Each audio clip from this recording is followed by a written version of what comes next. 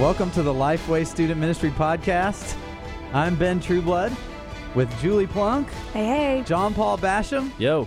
Producer Nathan. What's up? We're excited because producer Nathan, we have required him to have a mic. That's right. Because there's been now there's going to be all kind. This may be the last time, but there's been several times where we've said something and he hasn't had a mic.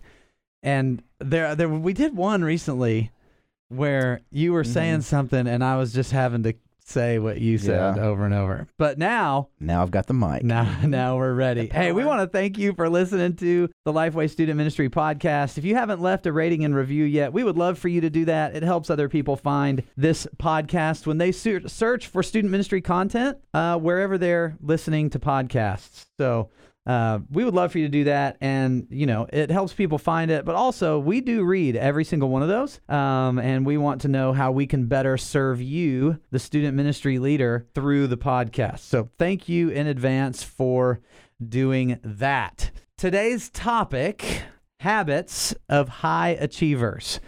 So here's the thing, I guess just to kind of set the table for this topic, and we'll talk through this is by no means the definitive list of habits that highly effective people or high achievers, this isn't like the only list. There are going to be some things that we don't hit on this, but at the same time, I hope that you as a student pastor want to be a high achiever. Like that this is like you approach what you do every single day as something that you want to get better in, that you want to grow in, and that you want to achieve things in. With that said, here's the foundation I'd like to lay out, though, is that you are not identified, loved, accepted based on your achievement. And yet, at the same time, because God's calling is an important one and does have kingdom implications for us, we should want to achieve, not to earn, but because it is such an amazing calling and blessing and responsibility that God's placed on our lives. Yeah, and that's a balance that I think for me as a communicator, when I am getting ready to step onto the stage and preach, I feel like this is something that I wrestle with every time. Because there's an internal struggle, maybe tied to my Enneagram 3 profile that wants people to say, he was great. That's the struggle. So I'm always praying, Lord, get me out of this equation in my own mind, that I'm not preaching to impress somebody. I just preached a D-Now this past weekend, and the senior pastor was there the whole time. And every single time I was having to pray and ask the Lord to bring me down off of this need to impress the senior pastor with every one of those messages, because he was there watching. And so on one hand, it's you need to be striving to preach the best message that you've preached every time you preach, because there's a responsibility to deliver the truth of the word in the most effective way possible so that the people can be grown and matured by it. But at the same time, you have to let go of what that does for you personally, platform-wise, reputation-wise, that you're not seeking for your notability, but for God's renown. Yeah. Man, I think that distinction is really important. And because it's not bad to achieve. It's not a sin to achieve. It's not a sin to accomplish things. It's not a sin for your ministry to grow, for you to gain some type of platform, whether that's of influence in your church or beyond. None of those things are wrong in and of themselves. And with the proper mindset, like you just articulated, they're actually things that are really good because they give us an opportunity to point people back to the one who gave us those achievements. Yeah. But it's so easy to stand on the stage and go, man, I've got to hit a home run, whether that stage is in front of your parents in your student ministry or your students, or you're traveling and doing something somewhere else, whatever that moment is with however many people are there. Yeah. It's really easy for us to fall into that. I want people to think I'm great. Man, I think about the call to reach the ethnos, that we have. That is a high call that's going to take an incredible amount of achievement, because God has placed that call on our shoulders. He chooses to use us to go reach the nations. So there's an incredibly high call on our lives as people of the word, as carriers of the gospel, to take that to every corner. Yeah.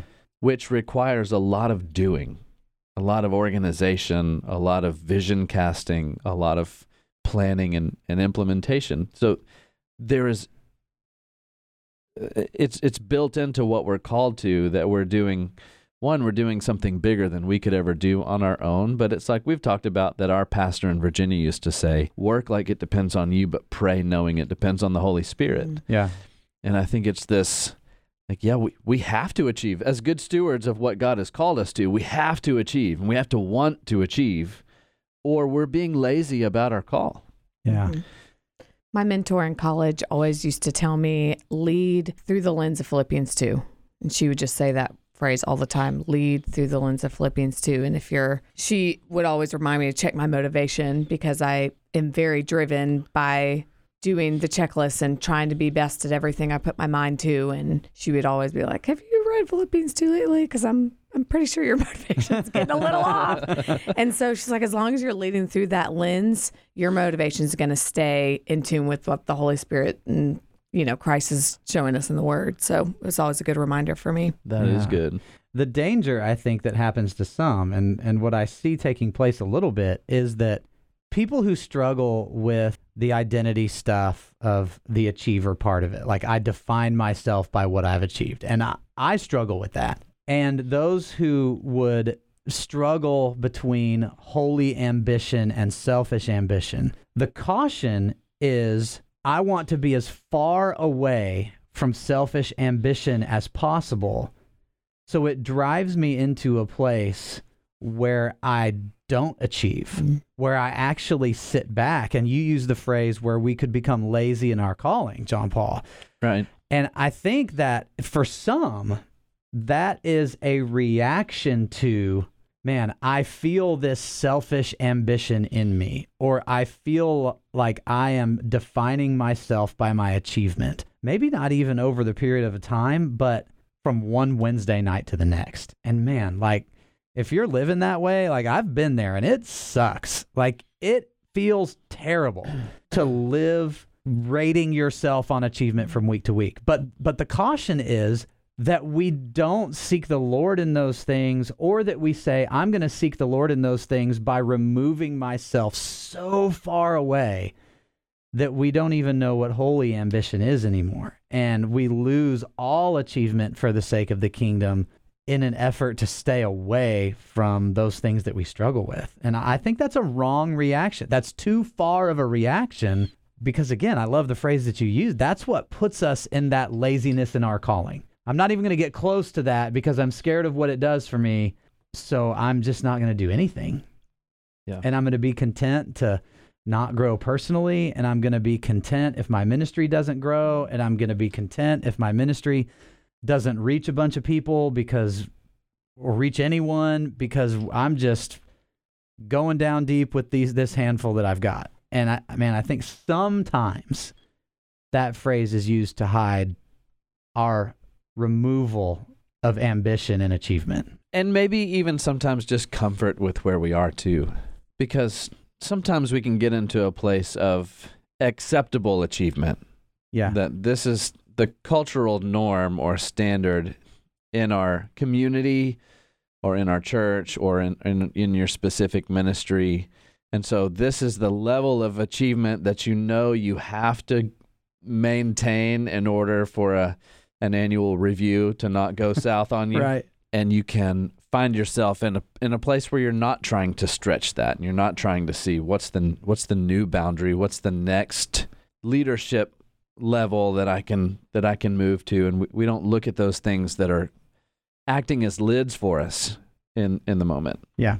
So as we kind of like set the stage for this, and I hope that as you listen that you've started to wrestle a little bit with what achievement looks like in your context, because I do think that this is a contextual thing. It's going to look different for a lot of us. But the root of it is that our calling necessitates for us a desire for God-honoring, kingdom-expanding achievement. And with that, I think there are some really clear practical things that people who are high achievers do. From not just in ministry. Like, this is an area we've talked on the podcast before about some different organizational or business principles that can cross over into ministry world. And I think this is one of those topics. Like, there are people that are able to achieve in a worldly context a great deal of things that we can learn from and grab some of the fruit that they have borne out in their life and apply it to ministry. So one of the things that first for me in habits of high achievers is that someone is able to manage their time, that they know how much time they have and that they're able to organize that in such a way to put them in a place to achieve things. And I think sometimes you have to do that daily because who knows what's going to happen, especially as a student minister, what could have happened the night before that you have to deal with. But sometimes even every morning I have to look at, okay, what do I have going on today? What's most important? What do I need to deal with first? It's not even necessarily a weekly thing. It needs to be a daily thing sometimes. I feel like I'm doing this every day because it's someone who is a high achiever is always going to have more opportunity for achievement than they have time for in any day to get something done. And so I think there's the combo of prioritizing what the most important things are and calendaring, like, these things have to get done and they're going to get a block of space to make sure that nothing else steps on that time. And then for me, there are those blocks of time where I know I've got a working checklist of things that I have to knock out. And so every day, the prioritization exercise that happens is knocking a few of those things off the checklist and then figuring out what things now need to rise to the top, either because they've been at the bottom of the checklist for a week now and they need to come to the top so people aren't waiting on something, or because something has developed and now this is a more attainable checklist item, or, there's 1,000 scenarios. But I think there's a healthy mix of planning out a week, a month. The other day, Ben and I were talking about something, and Ben, I asked you for permission to pursue that in like 2 months because it's something that's super important, but there's already like 8 or 9 other things that we're chasing after really hard. So what I went ahead and did is calendared 2 months from now. I don't remember the day, but I blocked out a time, kick off this new conversation. And so that's there. It's waiting. My calendar is going to remind me because I won't remember that week. I'll roll in, it'll cue me, and okay, now we've got a new project going. So I think it's a mix of that long-term versus daily priorities. Man, I think that's a great example because there will be things that come in your path as a student ministry leader that you won't be able to say, okay, I can do that in 2 months or I can do it in 3 weeks. But there are things that can wait, and knowing which ones can wait and which ones you need to take care of right now is a huge step in you becoming a more organized person. And like, this is a great example of that because this is an important thing, but it doesn't have to be started right now. And for it to be jammed in, you're either not going to have as high quality in the other things that you're working on, you're going to tax the team too much, or it's going to put something that is a higher priority down on the list in order to get that kicked off right away. And so like that's a real life example that we have in our office, but the same things happen in your office, so to speak, all the time.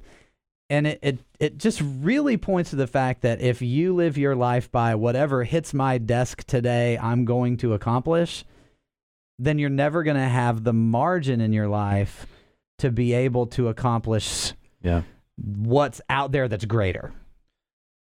And that kind of leads right into one of the ones that I put down as a habit, is being able to say no. And this isn't necessarily saying no in this scenario, but it is realizing I don't have any space, or it wouldn't be wise for me to pursue that in this moment because of the other things that are happening. And so in this case, it's not a no, but it's, can we wait a little bit on this to create some room?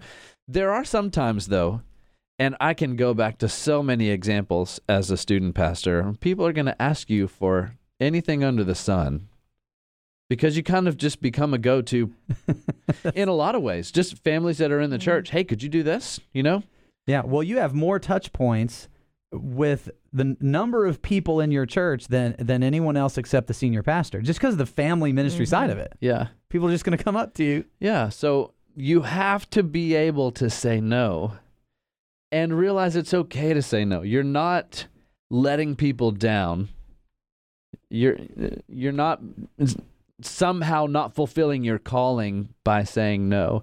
And even when it's a direct, your direct report that you're talking, the person that you report to, my word, when it's your boss. That's right. Even if it's them asking, there is a way to be in communication and have a strong enough relationship with somebody that you report to be able to say no respectfully and them hear that and understand that. And they may say, that's fine. Can we chase this down later? Or they may say, you know what? You're right. This isn't the most important thing on your list. Let's look for someone else or whatever. But you've got to get to that place. I remember one guy when Ben and I first got to Virginia, he had just kicked off the year of no because he was totally incapable of saying no. So he literally said no to everything, which I think is extreme. Maybe not do that. That some people are like, man, that would be so nice. Yeah, the year of no. He held to it. Wow. He did not do jack for me that year. That's quite frustrating, wasn't it? Yeah, Yeah. that doesn't feel right. No. He also wasn't part of the student team. Right. But We had a Christmas holiday like that just for our family a few years ago where we just wanted it to be a very restful break for us, and we just said no to almost every Christmas party, every birthday party. Not to be mean, but we just needed to just have a sabbatical and have a rest just with our family, and it was wonderful. yeah. I wish I could do that more because I really struggle with saying no. I would highly recommend the Boundaries book by Henry Cloud. It's really good, and it's about that subject on when to say yes and when to say no and how to do that in, like you said, in a respectful way. And It is, it makes your yeses more powerful, more meaningful when you can say no. And I think the real art to this topic specifically is knowing who you're speaking to, the things that you can say no to, and how the no needs to be articulated in that moment. I mean, John Paul, you and I have worked together for a lot of years. And when we emailed about the issue that you described, it was like, yeah, that's totally fine. Wait 2 months. Had you come back and said, I just can't do that, there would have been a really different response to that. Sure. And so just like knowing how to have that conversation shows a lot of emotional intelligence, emotional awareness on your part. And that's one way that as a listener to this, that you can lead up that way, even if what you need to say no to or not right now to is to someone that supervises you. Knowing how to have that conversation is huge for this.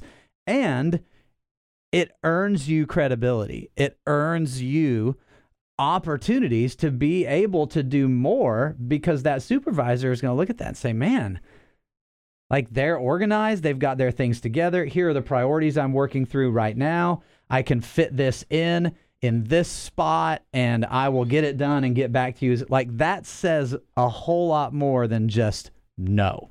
Yeah. And I think it's important that you know that when don't just leave the podcast and say, I'm going to say no to the next thing without any context, without any filter, without any explanation. That needs to be a conversation. I don't know. I think that could be really fun. As long as we get Challenge. the story of what happened, it could be fun. If you were to just say, no matter what, almost just like as a joke, no matter what, the next thing somebody asks me for, I'm saying no. Even if you turn around 10 minutes later after you wait for the shock of the response. I'm just kidding. I was listening to this podcast, and that was the challenge. They told me to say no. Yeah. So far we have being able to manage your time and establish daily priorities, weekly priorities, monthly priorities as a part of this habits of high achievers. It's something that I do as well. I have daily priorities that my focus is to get those things done before the running list of to-dos. And your calendar has to match your priorities. If you just make a list and then your calendar doesn't provide you opportunity to accomplish that list, then you're just wasting paper and ink or device time by making a list. Yeah. So your calendar has to match that. And then part of that process in prioritizing items that you have to do is being willing to say no and knowing what to say no and yes to. So with that, what are some other habits? I was going to say keeping work at work as much as possible. I know that working in a church looks very different than working at Lifeway or maybe what we do day to day. My husband is the missions pastor at our church, so I'm well aware that work just happens sometimes in the quote unquote after hours. But for the most part, Brady's done a great job of working hard to, when he's home, he's with me and he's with the kids, and he's done a good job of separating the two, because I think it allows him to refocus, to remotivate, and kind of revive for the next day. Or if he does have to work, he'll at the beginning of the week, he'll even say, Julie, I just have a really busy week this week. Is there a night that you want to get some work done too? And then we'll do work. We're in the same room. We may not be conversing a lot, but we're both working, and it's just been really helpful for our family. That's good. I think that's something to acknowledge, and we all can, having had church ministry staff experience, that a job on a church staff is just a different animal than a lot of other jobs. Yeah. And so there's some level of accepting when you're in a role like that you know there's going to be after hour, you know there are going to be things that you're doing outside of when everybody else is typically working. And if you're married, your spouse understands that too. It's probably not a surprise. But there still have to be boundaries there. And it was, I think it was Brian Mills that said at one point, every night at 8:00, he just turned his phone off. Good. And that was really helpful to me, because at the time as a student pastor, I was a student pastor. Brian was a student pastor as well. And he was a student pastor at this gigantic student ministry. I mean, it was one of those like, man, how can we model some of the things that he was doing at Long Hollow? And to hear him say that there was just a cutoff period for him was very freeing for me. Like, okay, if you can do that and do all that you're doing there, surely I can too. I can't say that I did that all that well. We had to learn some lessons later down the road. But I do think it's incredibly important, because what happened with me is I neglected my family because I wasn't able to turn it off. And I led Crystal, my wife, in not ever turning it off either, because we're in it together. And so both of our minds were always in that direction. And there wasn't a point at which we were able to shut off and differentiate between our job and our personal spiritual walk. Yeah. So it was just like a total, we didn't get to the place where we were burnt out, but we were very weary. And I think it's important to guard against that. Yeah. Something else, another habit of people who are high achievers is that they expose themselves to content that's gonna challenge them. Yeah. For some of you, that may be this podcast. And man, I can't say enough how thankful we are to be able that you would listen to this. I mean, it is an honor and a blessing that you would turn this podcast on and listen to it. So thank you for that. But podcasts, books, whether on paper or in audio, blogs, other people, high-achieving people surround themselves with content that challenges them to keep pushing, that helps them evaluate themselves, identify weak areas, grow in strong areas, all of that they expose themselves to great content. And I would say you can grow by exposing yourself to a lot of different kinds of content. It doesn't have to all be ministry, strategy books. Yeah, that's right. But reading biographies of great leaders, and if you're a history person, digging into church history and world history, and Podcasts about The Bachelor, all important. Podcast about The Bachelor. How many do you listen to? I listen to 3 different ones. All about The Bachelor? I mean, I listen to a lot of podcasts, Yeah. but Well, you have your commute is long. We to live come in into a work. commuter city. We live in Nashville, so my drive is about 35 minutes in and out, and I use that time wisely. Sometimes with The Bachelor. Wow. All you just said they're all beneficial. I love it. So here's the thing, like immediately you hear, as a non-Bachelor person, you think, man, that's a lot of Bachelor content. But So good. like if I were to say, man, I listen to these video gaming podcasts, Julie would be like, man, that's a lot of video game content. Yeah. It's just To each his own. Yeah, that's right. Yeah. Well, that's also a great way. Some of that content, you need to be able to unplug from what you're doing so you have some brain space to actually process some of the other things. Sure. And so I think it's important to have some of those hobbies and releases just to be able to hard stop. And using your drive into work or out to work is a great time to do that, so you're not taking time away in the evening from your family or whatever you're doing. There's so many times during the day where you can use that time to read 10 pages or 15 pages. So it doesn't have to be 2 hours of your every day. Yeah. Yeah. While you're exercising, while you're mowing the grass, while you're riding into work, I've found, and I'm going to say something that is aspirational for me. It is not embedded as a habit for me yet. But I've found that there's about 30 minutes at night that's kind of after, or if we put our kids to bed, Chris and I hang out, we may watch a show, we may talk about our week, whatever. There's that time there that we spend together, but then there's usually about 30 minutes or so as we're just kind of winding down and restfulness kind of sets in, that a lot of times I find myself on my phone. And I think we're good at, for that period of time after we put the kids to bed, in hanging out or talking or having a show on, that the devices are away. But then it's the last thing we do before we go to bed. And that time, like, it would be so easy to grab a book and say, okay, I'm going to knock out 20 or 30 pages of this thing as a part of the winding down process. Yeah. That would make a huge difference in you being a person, and me being a person who has habits of someone who is a high achiever, is recognizing those times and saying, how can I change the content that I'm putting in right now that's going to help me? My wife does that every night before she goes to sleep. And part of it is she needs something like that to get her mind to stop, is what prompted that. Yeah. But she reads about a half an hour every night. She cranked through like nearly 30 books or something like that last year, just with that moment. And she's a stay-at-home mom of 4 kids and a small business owner. So it's just that 30 minutes. She'll block out 30 to 45 minutes for a quiet time every day. And she blocks out about 30 minutes for just leisure reading every day. And when I say leisure, like, she's spent this whole last month reading about racial justice and stuff. So for her, it's not a lot of novels and stuff. But the list of books that she has digested, when she walked through her Kindle list, I was like, good night.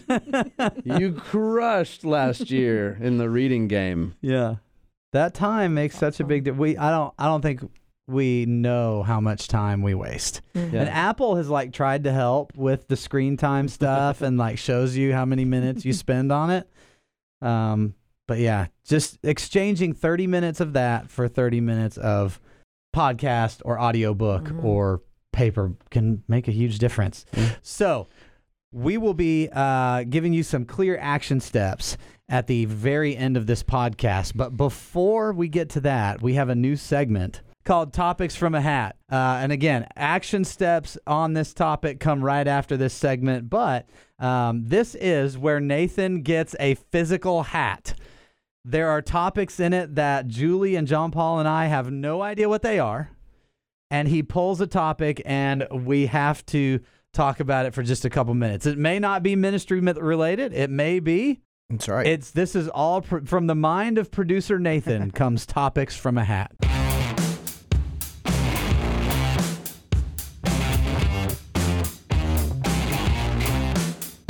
This week's topic, the first one ever, Topics from a Hat, is skydiving.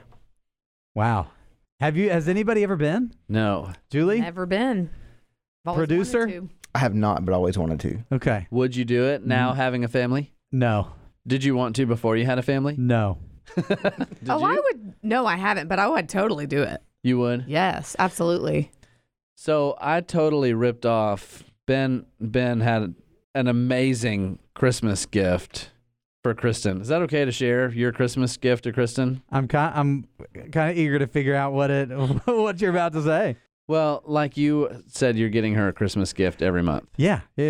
We call it this year. It's Christmas for Kristen. So the 25th of every month. Oh, I wrap it in Christmas wrapping. We've only had one so far. what a great idea. yeah. It is a killer idea. And so when Crystal's birthday was rolling around, I was like, man, I like that so much. And for fear of just being a straight up copycat, You're allowed to copy good practices.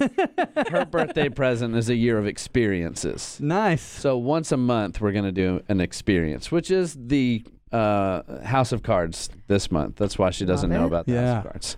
So Which, for those of you that don't live here, it's a magic themed restaurant. It's Not from the show. right. Has nothing to do with the Netflix show. Yeah, good call. So I always call it Game of Thrones because I can't remember. Like They're in the same I'm like, category are we going to for Game you. of Thrones tonight? It's like wrong show, man. House of Cards. But I thought about doing skydiving because, like, man, what an experience. But then Yeah. right behind it, I'm like, and if we both die, then we've got 4 orphaned kids. You have That's- a higher that's likelihood true. of dying in a car wreck, though, probably. But you have to drive. That's true. Yeah. It's true. I say go like, for it. I bet Kobe is in my mind. It's like helicopter ride. Oh. Things in the sky Yeah. are going to You end go up in a on the plane. ground, either At the some way you point. want them to or the way you don't. Yeah. Man, it would take a lot for me to do it. Like cash in a briefcase that I've seen and deposited. What would be more scary, skydiving or bungee jumping? Oof. Skydiving to me, I've been bungee jumping. It was pretty scary. I mean, either way you're jumping, you're free falling.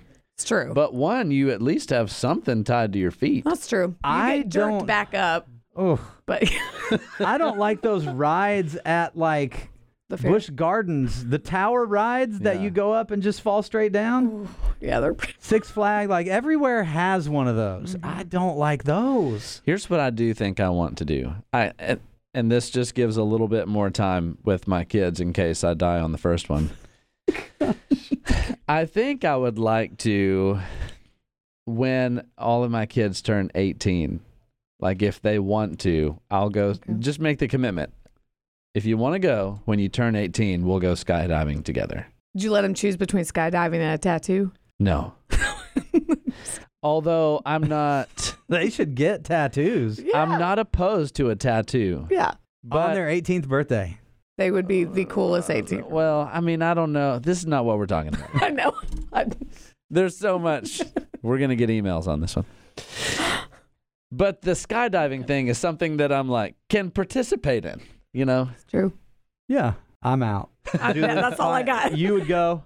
I would go. Yeah, obviously you would go. I would go. Producer Nathan. Yeah, Tanner, one of the guys at Student Life, him and I have chatted about maybe going and seeing if Amanda, who works on the Fuse team, her husband is a skydiver. Maybe about going with him or something. Are you guys going to strap together? Not together, no. You and Tanner? No. Do the tandem? I'd rather go with No, someone with who's done it tandem, you have to before. have an instructor. That's right, yeah. Yeah. The both newbies would not Yeah. be good. I just think it would be so, Definitely it's need so, a professional on my back. Yes. yeah. To me, it'd just be so peaceful and cool. Peaceful's probably didn't sound right, Peaceful. but to me, it would be just the wind rushing by you as you like see all the amazing scenery on your way down. As you Oh, that'd become be great. reconciled with your soon coming death. It's Right, like, yes. oh, there's that peace that surpasses all understanding. Maybe it may be good for your prayer life. I don't know. It's that piece of ground that's Found it. rushing up at you. All right, that was Topics from a Hat. That segment will be dripped in from time to time. This would be a moment, like, let us know what you think about it. If you have topics that you would like to be thrown into the hat, that would be awesome. You can find us on Twitter at Student Ministry. So just put Topics from a Hat recommendation. So here are the action steps from today's Habits of a High Achiever. Number one, I think we can say the content piece. All right. So go, if you're not actively listening to content that challenges you, that helps you grow, or that you are frequently around people that do the same, take that step. Action step number 2, spend a couple minutes evaluating how you organize your time, priorities, and calendar, and be willing to make some adjustments along that line. So here are some book recommendations on that very topic if you are so inclined. 7 Habits of Highly Effective People. What's Best Next? How the Gospel Transforms Productivity is another one to look at. So those would both speak directly to prioritizing time, calendar, getting things done, the productivity piece of that. Michael Hyatt also has a wealth of information on that. Other Checklist books that Manifesto. Yes, John Paul recommends Checklist Manifesto. Other books that you'd recommend? I'd recommend Deep Work. Okay. Author is Cal Newport. It's really good. Great. Another one is Do One Thing. Warning, there are expletives sprinkled into that content. Great. Doesn't mean you can't learn from somebody that cusses. No, that's true. You just may not want to take that habit on yourself. Right. Boundary. Yes. Saying no. That's something you can say no to Yeah, this going to week. draw the line. I can learn the content and I can say no to adopting any type of behavior that you deem not good for you or that goes against Scripture, even better, right? So, okay. Any other action steps that you guys would throw into that? I think those are good action steps to start with. Great. Baby steps. Perfect. Take a step. You'll be glad you did. This has been another episode of the Lifeway Student Ministry Podcast. See you next time.